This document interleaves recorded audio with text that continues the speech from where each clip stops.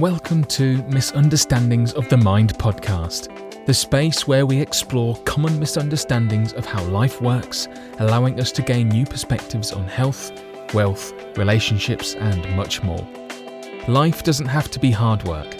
It can be a flowing collection of experiences if we learn some simple truths about how our experience is created.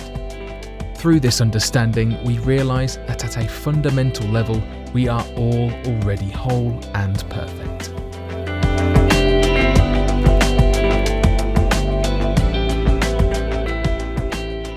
Okay, we're live. Hi, Charli. Welcome to Misunderstandings of the Mind podcast. Great to see you. It's great to be here, Jason. Thank you for asking me. Thank you. I'm looking forward to doing this with you. And today's subject is going to be about grief and trauma and PTSD. And I think I'm just going to hand it over to you to start and see where we jump off. You know, I know that my own story, I mean, we've got sort of similar experiences. And in my own story, there's a lot of grief and trauma and anxiety from the past and my own childhood experiences, but I think in similar ways we've seen something different about it, right, today? Yes. So when I was 21, my brother and father were in a motorbike accident. My brother was 18 and my dad was 48, and they crashed, basically. My dad had let my brother drive his motorbike, which was illegal at the time anyway, and my brother crashed and he died very sadly, and my father lived.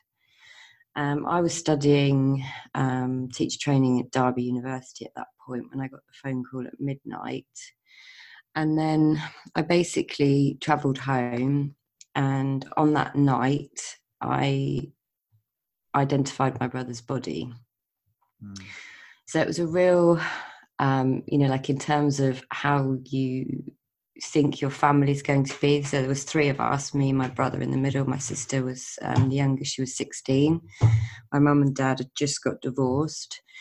And you kind of think your life's going to be a certain way, you take it for granted. You know, it wasn't perfect by any means, but it was good, it was stable, had a roof over my head, etc. And all of a sudden, in one moment, that completely changed. And at this point, when the accident happened, I didn't know my dad was going to live. So I literally spent, the next 25 years really looking after him. But those first 8-9 months, I didn't leave his side at all. And just kind of watched him go through absolutely horrendous things in terms of his recovery, because he couldn't walk, he couldn't talk, so I became his voice. So I quit university, and say fast forward like maybe my dad went into a different hospital after about 9 months, and I went back to where I was living, which was in Derby, and started to do nurse training, mental health nurse training. So I'd quit my teaching, and I thought I'll be able to help people because this had been awful. That was my kind of passion at that point. But what I began to do in my struggle to deal with the depth of loss and the trauma of what I'd watched my dad go through was I started to take drugs. And what I didn't know as well, which is interesting to me looking back, is that I became incredibly anxious, fearful, very fearful of loss. I started having flashbacks. I was diagnosed with post-traumatic stress disorder. So for me, how that manifested was that I'd have chronic flashbacks of the accident, what I thought happened in the accident, flashbacks of identifying my brother's body, flashbacks of all the horrendous stuff that my dad had gone through, and this sort of dominated my life. And so I started taking drugs, and they referred me to cognitive behavioural therapy. And in that, what they do is they say, in a process called flooding, they told me to put motorbike pictures up everywhere around me, which at the time I couldn't cope with. I didn't cope with, so I just smoked more weed, took more drugs. And all the while, amazingly, I was doing my mental health nurse training, and I did it. I turned up every day and for 3 years, and continued to abuse drugs and work as well. So I was training, working, and basically taking drugs as much as I possibly could. And also going back and looking after my father. So that sort of sets the scene for how I was. And I didn't realise that so I quit the CBT because I couldn't cope with looking at motorbikes. For me, it didn't feel right. There was something about that therapy that didn't sit well with me, even at that young age. And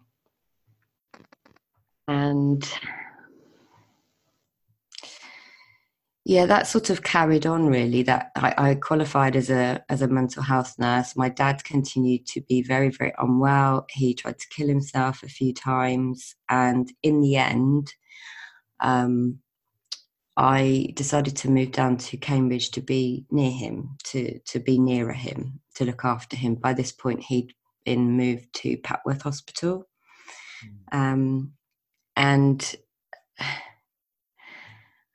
And all the while, even though the flashbacks weren't quite so bad, the anxiety was getting higher. But I didn't know that I had anxiety. I thought what I was experiencing was normal. So also that was a misunderstanding for me. And I was just managing it by smoking cigarettes and trying to do the best that I could with the thinking that made sense to me. But there was a lot of trauma in those early years. So trying to kind of put this all in. When I became an addictions counsellor, and I got very interested in the addiction side of it, because when I left Derby, one of the reasons I left, aside from my dad trying to kill himself and me thinking I'll go back and I'll care for him, another focus for me at that point was I wanted to stop the taking drugs. And of course, when you take drugs, you're surrounded by other people who take drugs, so it's normalised. But I knew in my heart that I didn't want to be doing that anymore. I knew in my heart that there was possibly two routes for me here. There was the route to go further down that drug addiction path, or there was the route to get out and try and start a new life. And that's what I did. I moved to Cambridge under the umbrella of looking after my father, but it was really to get away from the drugs and the scene and my friends. So I moved to Cambridge. I didn't know anyone, became an addictions specialist nurse, had always been very interested in how some people could sort of just get themselves off, i.e. me at that point, and how other people had really struggled. And I'd seen, a couple of people lose their lives because of it. And so it was fascinating to me. So I started learning much more about that as a mental health nurse. That became my speciality. So at that point, I stopped taking drugs. But as time went on in my own life, my dad still continued to have sort of, he was very unwell, very depressed.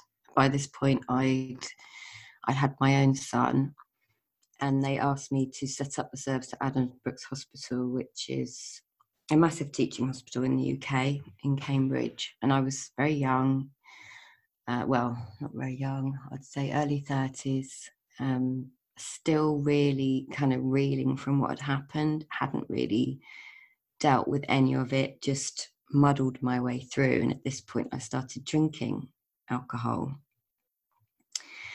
My marriage broke down, not because of that, but for other reasons. And when that broke down, the drinking kind of progressively got worse.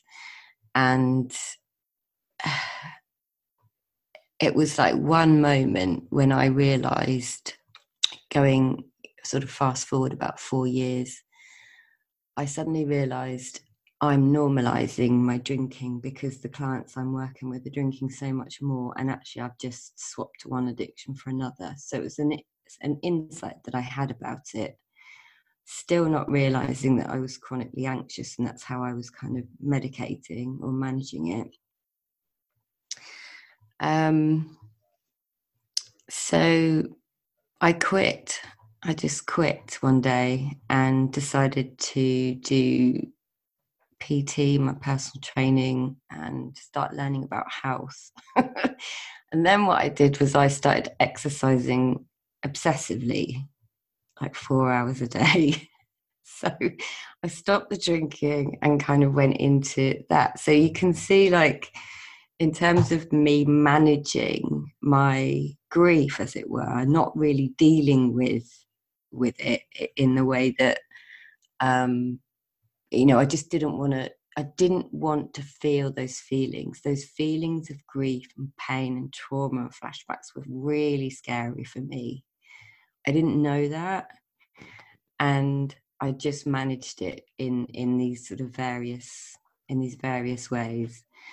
And the flashbacks for me became like a normal part of my life. Flashbacks every time I saw a motorbike, or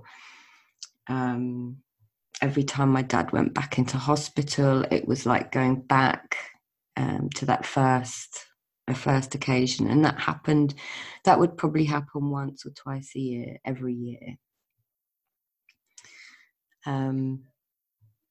So fast forwards, 2016, my father eventually passed away after another horrific couple of years before he died. And and then, as luck would have it, I ended up in hospital myself after he died, and I was in the same A&E bed in the hospital that he'd been in. And so, of course, the flashbacks, the fear, the anxiety, I was so frightened of my experience, and I felt like at the time I wasn't coping. I thought I was broken, and I was really struggling with nightmares, not sleeping, all of the sort of classic symptoms, really. And then I decided, in my wisdom, to sell everything, sell my house, sell my business. And I fell into, by pure luck, or divine intervention, or I don't know, wisdom, something. I fell into the 3 principles by accident. And what that showed me, the first year of my coaching course, I didn't speak to anyone. I hid behind the screen. I didn't connect. I was just listening. And at first I was thinking, what the bloody hell are they on about? Like, what have I done? I thought this was a coaching course. Like, what is this? And I sort of was really like, oh shit, I have wasted all this money and this, anyway, blah, blah. But as I slowly quietened down that self-beration about this course, I started to hear something. I started to listen. I started to show up. I still didn't want to see anyone or talk to anyone. I could completely isolated myself at this point, and lived in this sort of real physical state of anxiety, panic attacks, that sort of thing. And I just started slowly hearing, oh, you're okay. Oh, you're not broken. I started to hear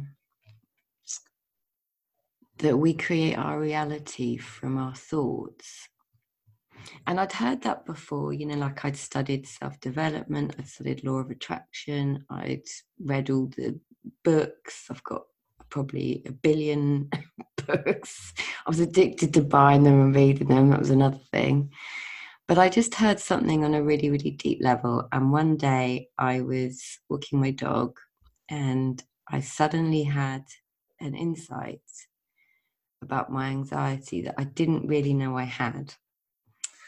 And the insight was, oh, you're creating your anxious feelings from your thinking.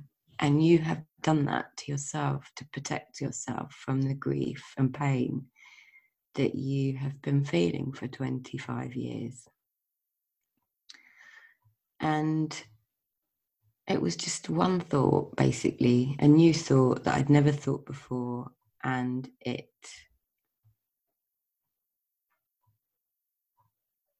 it's a moment I'll never forget, because I suddenly saw all of the behaviors, anxious behaviors that I'd been doing, to ridiculous things like I had to have the same knife and fork. I had to have the same plate. I had to put the plates and everything back in the same place. I had to put things on the supermarket trolley in the same way. I had to feed my son at a certain time.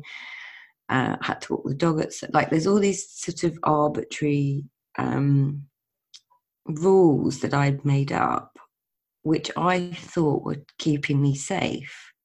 So I didn't know I was already safe. And so in terms of like grief and trauma, I'd never been told that I was already safe. I'd never been told that I wasn't broken. That had been reinforced to me, by psychotherapists and other therapists. You need to come and see us twice a week. You're going to be living with this for the rest of your life, type of thing. Nobody had said to me, no, you're already safe and you're not broken. And so I heard that. And it actually became quite funny when I had the thought, like the night, like, let's use this knife and fork. Oh no, you don't have to. It's so weird to explain how it had kind of played out for years and years and years. And in terms of the flashbacks, as I was saying to you earlier on before it was recording, this year only, after 25 years of having flashbacks when I saw a motorbike, I suddenly had the thought, because you know how your mind will just go off on a little, like a roller coaster and it will just, gain momentum. And that's what a flashback was like for me. It would be like I was in the scenario. It was like a movie playing out in my head, and it would paralyze me. And often I'd be driving in my car, so it was not the safest thing to be happening. And I think it was this March this year, I saw a motorbike and my mind started to go off on this kind of tornado of this visual, this movie. And I suddenly realized, you don't have to do that. You don't have to go there. And again, it was another really profound moment of seeing the true nature of how powerful thought is to create our reality. And in that sense, the post-traumatic stress, for me, the power of thought was I wasn't even at the accident. I wasn't in the accident.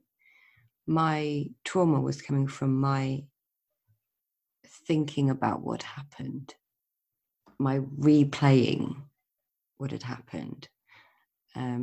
And there were other sort of real life experiences that I was replaying, but that was, I wasn't there. So a motorbike, although, it did take my brother and it changed my father, the misunderstanding again for me was that my father was fine. He was always fine. He believed otherwise, and I bought into that. And I wish I could, I wish I'd found this understanding before. I could have told him that no matter what was happening to him physically, he was fine. He was still being lived. He still had a lot to offer, despite, what he was going through. And I can see that now in myself. I can see that in my son. I can see that in everyone. I see that in my clients. So yeah.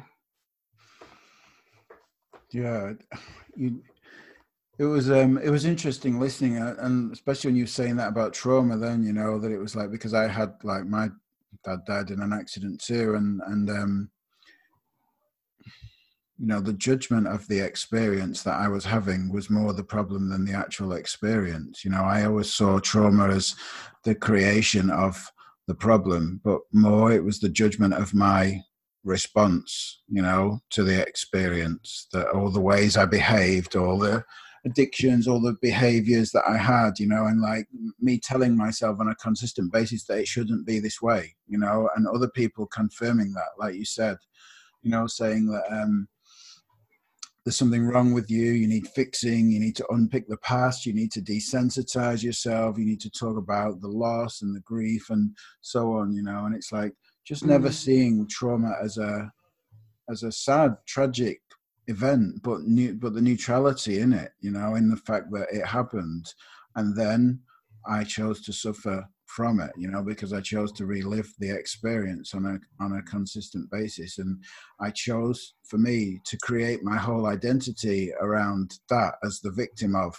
that experience. Oh yeah, my dad died when I was a kid, and blah blah blah blah blah blah. That was my story, and it was kind of like, and then I'd go into, and that caused me to have addictions and grief and trauma and so on, and that disconnected me from relationships, and that's the reason that I don't connect with people very well, because everyone who I ever loved leaves me. I had this whole thing created around that, and it was like you said, it was kind of like an insight, an awakening to the fact that I wasn't that story, that story was only, and this stuff sounds great conceptually, but like it's a different experience to a concept when you really see it for the truth, for what it really is. When I woke up to that realization of seeing that, oh, I'm not that story, that isn't happening right now, it's kind of like that happened, and it is and will always be sad and tragic, but I'm not a victim of that, and I'm not a survivor of that either, because for a while I thought, okay, I'm not a victim, I'm a survivor, but then I thought, well, for me to be a survivor of that, then I have to still be carrying the story, that is just something that happened, and I am me separate to that, I don't have to have an identity created around my experience, that I'm just living life through thought in the moment, and that isn't happening in this moment, that was my big experience of freedom from that story, that it's like people used to say, oh, well, like you're a survivor, and I'd be like, they couldn't get their head around the fact that, no, I'm not a survivor. I'm not a survivor of that experience. That's something that happened that's sad. And it's like, and now I'm me, and I'm living my life in this moment. And I guess what I wanted to ask you when you were saying, because you talked about like the experience of that insight that you had, of that realization that you had, but like, what changed, what was your experience, how, like not in that sort of, in just in everyday terms, what changed about your experience of life? Because you also said you was struggling with anxiety, but you weren't really aware of it, and you was meditating it and stuff like that. So how did your life look different? That's a great question. So in that moment, which it was like one moment, one thought of, oh, you've been creating your anxious feelings from your thinking. What changed for me is going to sound a bit strange, but I no longer had this sort of structure around my time. And people, if they didn't respond, so I'm one of those people, if someone was texting me, so because when the accident happened, I was 21, afterwards my dad got me a phone so he could contact me all the time. And it was my first mobile phone. It was when they first started coming out. You remember those little Nokia things? And so I got this anxiety around phones and responding to people. So this one of the things that was making me anxious was and I didn't know this, was that I'd get a text message or a Facebook message or an email, and I'd have to respond straight away. And if I couldn't, it would really cause me quite a lot of panic, which really interrupts your day if you are getting on with a normal day, right? But that, I know that it came from my dad, being sad and depressed and worried and stuff like that. So that changed for me. Like, I'll get a text and I'll think, I don't have to respond. I mean, this is amazing. There's so much freedom in that, especially when you run your own business. And I can eat with a different knife and fork. I mean, this is this is why it sounds so weird, right? Whatever in my mind possessed me to think I had to have a certain knife and fork, I don't know. I can walk the dog once a day if I want to. Like, it doesn't have to be twice a day for an hour a day. Like, I can exercise if I want to. I can go for a run if I want to. I don't have to exercise for like 2 hours a day and do these specific moves. And there's so much. Like, I had to as well. One of the structures in my day was that I had to have a sleep in the afternoon, and if I couldn't get that sleep in the afternoon, I'd go into panic. And now I just, if I want to go to sleep in the afternoon, I will. And if I don't, I don't. There's no panic about it. There's no clock watching. There's just no anxious feelings around it. If someone doesn't text me back, if they've gone on a journey, I don't get panicked and anxious about the fact that they've died. That's a big one, I think, because I'd have to make everyone who visited me text me. And of course, people forget. Like, people don't live in the same sort of reality that I do, so they'd forget. So I'd go into this off on this whirlwind panic.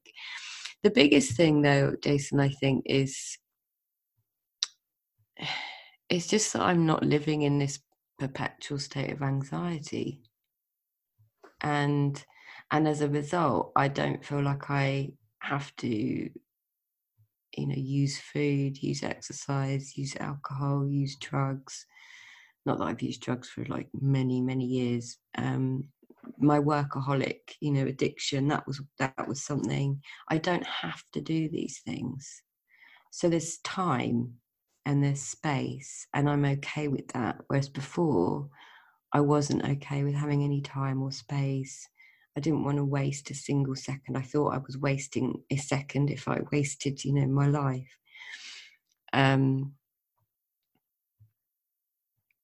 I can sit and read a book if I want to. Whereas before, I wouldn't have allowed myself to do that, because I'd have just been like on this treadmill of not allowing any feelings to come through, just keep like dampening down these anxiety feelings. But I didn't know they were anxiety feelings. I'd have panic attacks and I didn't even... It's so weird to say that. I don't think many people can understand that I didn't know I had anxiety, which probably helped because I never went to the doctors to get any medication for it. But yeah, it's only after I realised what I was doing that I realised what I had. So yeah, there's lots and lots and lots of ways my life has changed, but it's the space and it's the peace I know I can access, which I'd never, as in my memory, obviously as a child I could, but certainly from the age of 21, I could access peace when I was drunk, or if I'd taken drugs, or if I'd smoked weed, or if I'd spun on a spinning bike for 2 hours. That's a little mini bit of peace.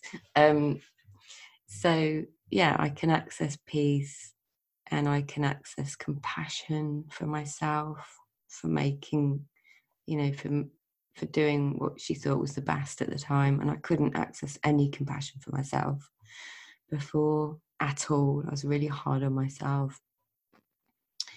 And I didn't know that either, really. I thought that was normal.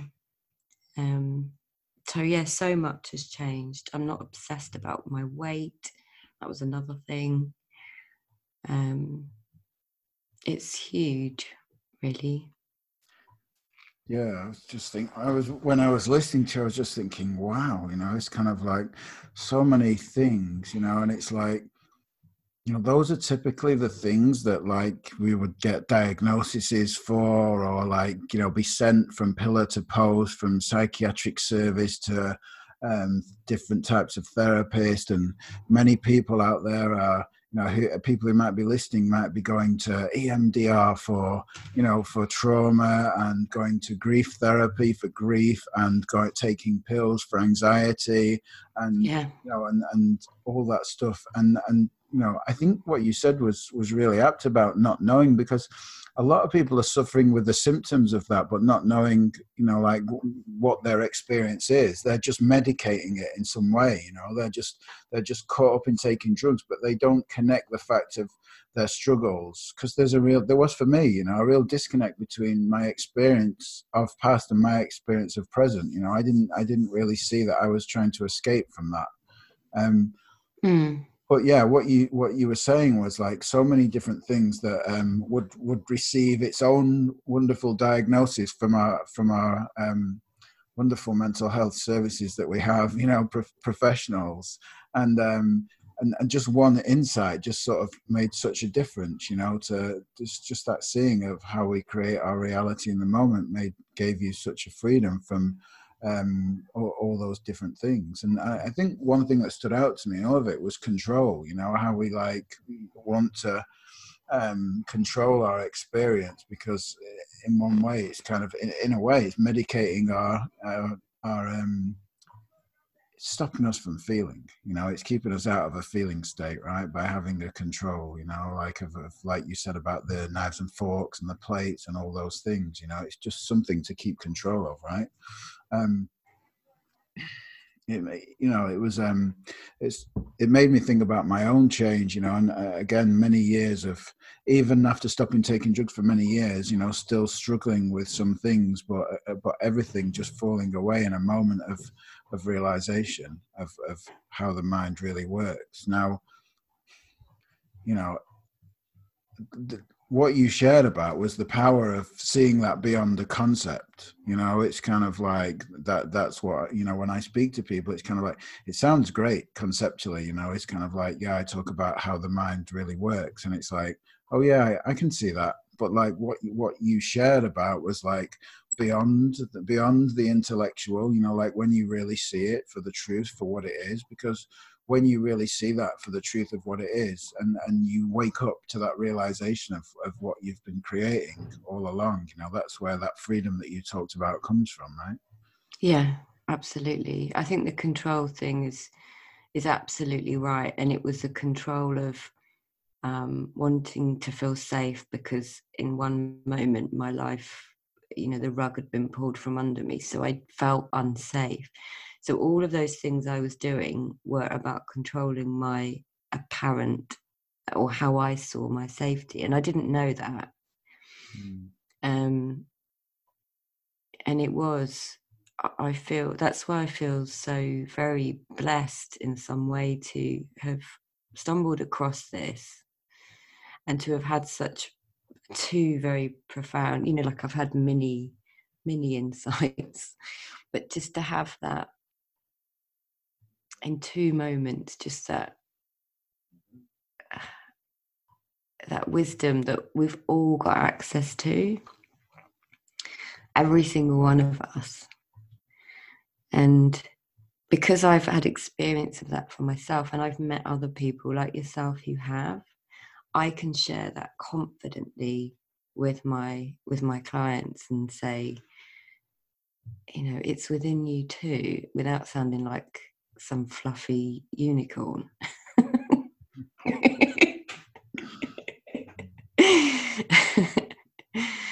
But yeah, it's interesting.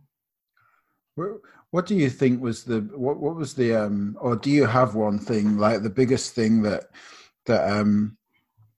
yeah, I know the insight was like seeing of how it was created, but being around sort of other people who was looking in this direction or something, what do you think was the biggest thing that made a difference to you? Because what you've shared about is like, is what a lot of people suffer with in silence. You know, they think it'll go away, they think it'll pass, they think it's a phase, they think one day they'll get an angle on it and things will change, you know. And it's like, and in the same way I did. But like, what do you think was the biggest sort of, how did you, I remember you said you sort of fell into this, like learning about this understanding, you know. What was a bit more about that, you know, about what was the biggest thing that made a difference, or what did you hear in here that made you look in this direction? Well, I fell into it by accident. So I was looking for a coaching course and stumbled across a course, thinking it was a coaching course, and it kind of was, but it was coaching from this understanding. So I had no idea what they were talking about. And because I was so anxious at this point and had isolated myself, wasn't talking to anyone, wasn't seeing anyone, it had more of a drip effect. And I went to a retreat where Jan and Chip Chipman were talking, and I had a one-to-one with Chip, and there was just something in the way he spoke to me, something in what he said, and I can't tell you what it was.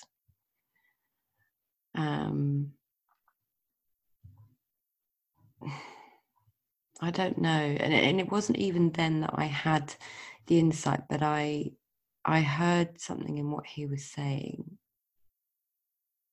about his experience of working with Sid, about his experience with his father, you know, his insights. There was a calmness and a strength in him that I felt on a really deep level, and it stayed with me. And his wife, I had a few chats with her, but I had like a, you know, little one-to-one with Chip, and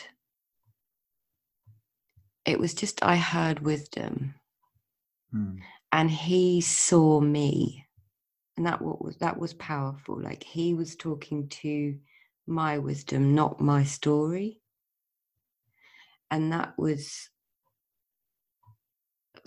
interesting and very freeing, because most people who I've spoken to, like counsellors, therapists, psychotherapists, they talk to my victimhood, they talk to my trauma, they talk to my story, and so I can't tell you, probably like you, how many times I had to recount that story. But I didn't have to with Chip.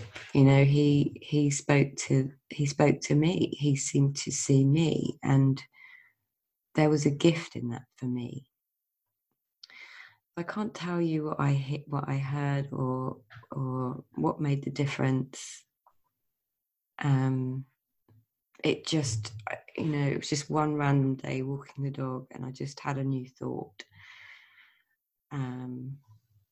So, yeah, random, but powerful.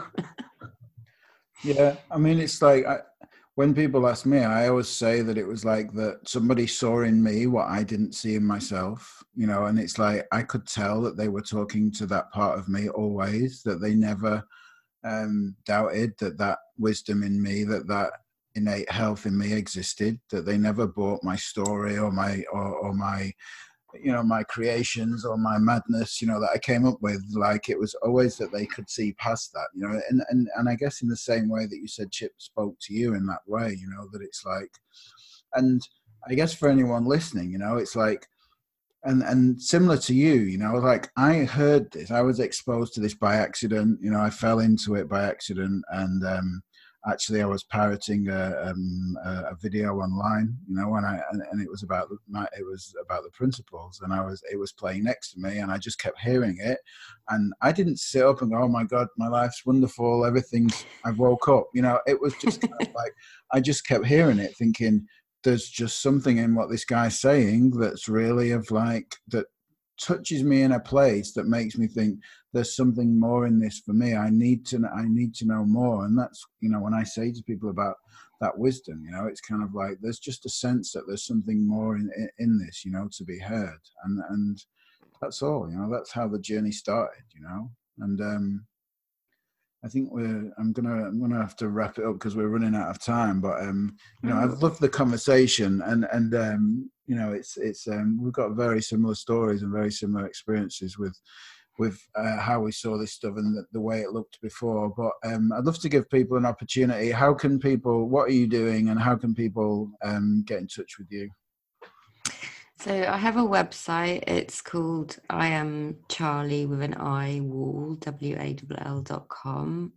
That's my main website. I'm on Facebook and all of the social media places. I tend to coach one-to-one, but I also run an online group where I have guest presenters once a month, and I do exercise and yoga and try and cover like the holistic female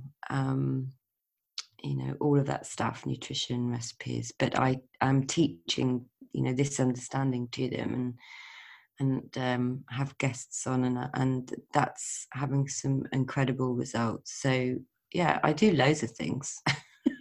Yeah. So yeah, thank you. It's been really nice to talk to you as well. Brilliant. Okay. Right. Cool. Thank you very much. Bye.